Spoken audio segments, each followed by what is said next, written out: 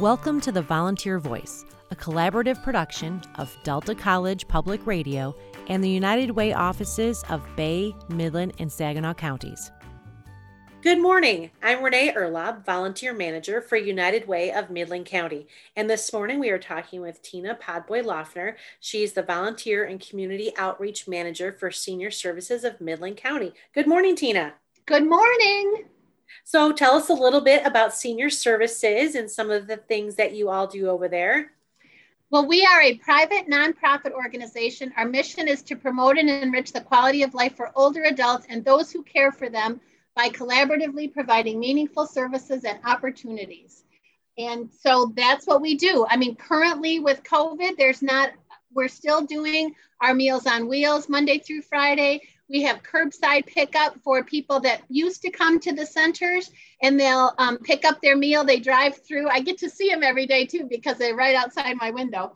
And then we're also still providing transportation services for medical appointments right now. This is where you need volunteers, right? This is where we need volunteers. Yep. And other things, we still have our care coordination department going, obviously, and they are checking up on people, making sure that they're safe and well during this COVID situation. So we're still doing everything we possibly can to help people while keeping everyone safe, basically. So can you tell us a little bit more about the commitment a volunteer would make to driving? Our volunteer drivers use our vehicles and take people to medical appointments within Midland County.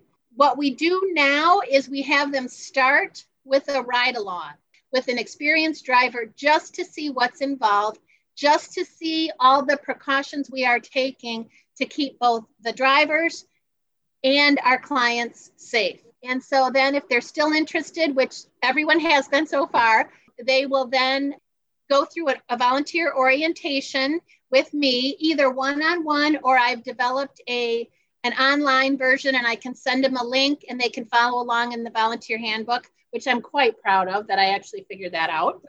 We've all had to find with virtual opportunities. It's pretty funny. So, and then they will go through the specific training for being a volunteer transportation driver, which will involve learning how to strap down a wheelchair, the whole spraying down of the inside of the vehicle between clients, that kind of thing. And, you know, they can do as many ride-alongs as they want till they feel comfortable, and then they're put on a route for hopefully one day a week. We would like that big of a commitment, if possible, to take a whole day. But if people are only able and willing to do a half day, we can accommodate that too. Great. Well, I am sure there's some people out there that just heard that and said, boy, I would love to do that. I have time. I have at least one day of a week. What is the best way to get a hold of you for that? They can just give me a call at 633-3741. Right now I'm working from home a lot, but I'm always checking my messages. I will call them back. Actually, my message says to leave your phone number and an email address, and then I send them an email with a bit more information on what's involved, and then they can let me know how they'd like to proceed, and then we go from there.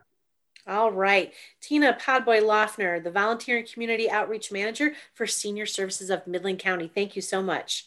Thank you so much. The Volunteer Voice is a weekly production of Delta College Quality Public Radio and your Great Lakes Bay region of United Ways. To get involved in a volunteer project, please contact your local United Way.